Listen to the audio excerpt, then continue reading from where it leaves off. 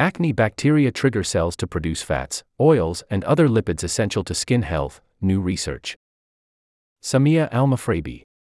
The skin is the largest organ of the body, and it plays a crucial role as the first line of defense against pathogens and insults from the external environment. It provides important functions like temperature regulation and moisture retention. And despite the misconception that lipids harm your skin by causing oiliness and acne, they actually play a vital role in maintaining the skin barrier.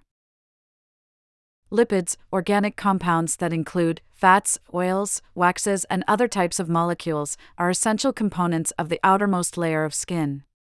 Changes to the skin's lipid composition can disrupt its ability to function as a protective barrier, leading to a range of skin diseases, including eczema and psoriasis.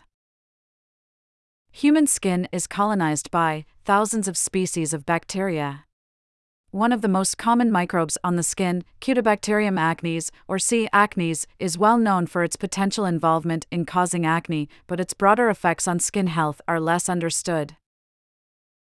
I am a researcher in dermatology working in the Gallo Lab at the University of California, San Diego.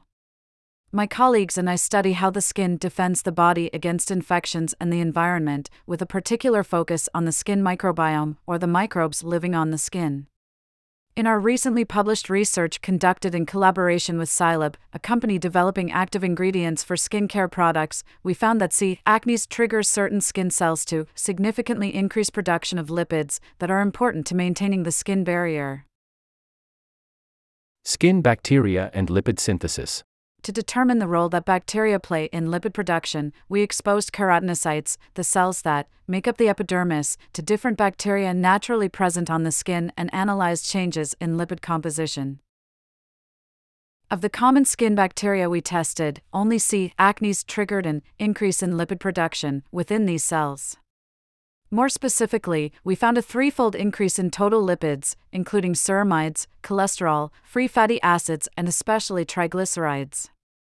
Each of these lipid types are essential to maintaining the skin barrier, locking in moisture and protecting against damage. These findings suggest that C. acnes plays a distinctive role in the lipid skin regulation.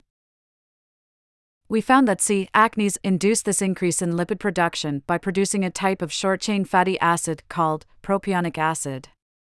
Propionic acid creates an acidic skin environment that provides a number of benefits, including limiting pathogen growth, reducing staph infections, and contributing to anti-inflammatory effects in the gut.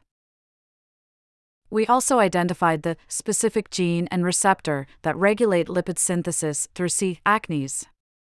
Blocking these components also blocked C. acnes-induced lipid synthesis. In all, our findings highlight the substantial role that a common skin bacterium and its chemical byproducts play in shaping the composition of skin lipids. Reinforcing the skin barrier. Our research suggests that propionic acid from C. acnes has multiple advantageous effects on the skin barrier.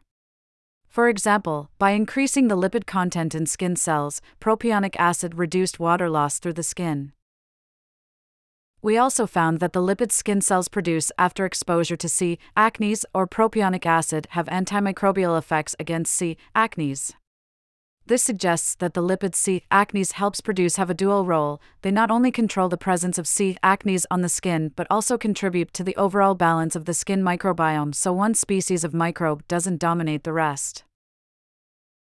In the complex interplay between the skin and its microbial inhabitants, the ubiquitous C. acnes is emerging as an important player. Further research to better understand the skin microbiome may help lead to new treatments for skin conditions.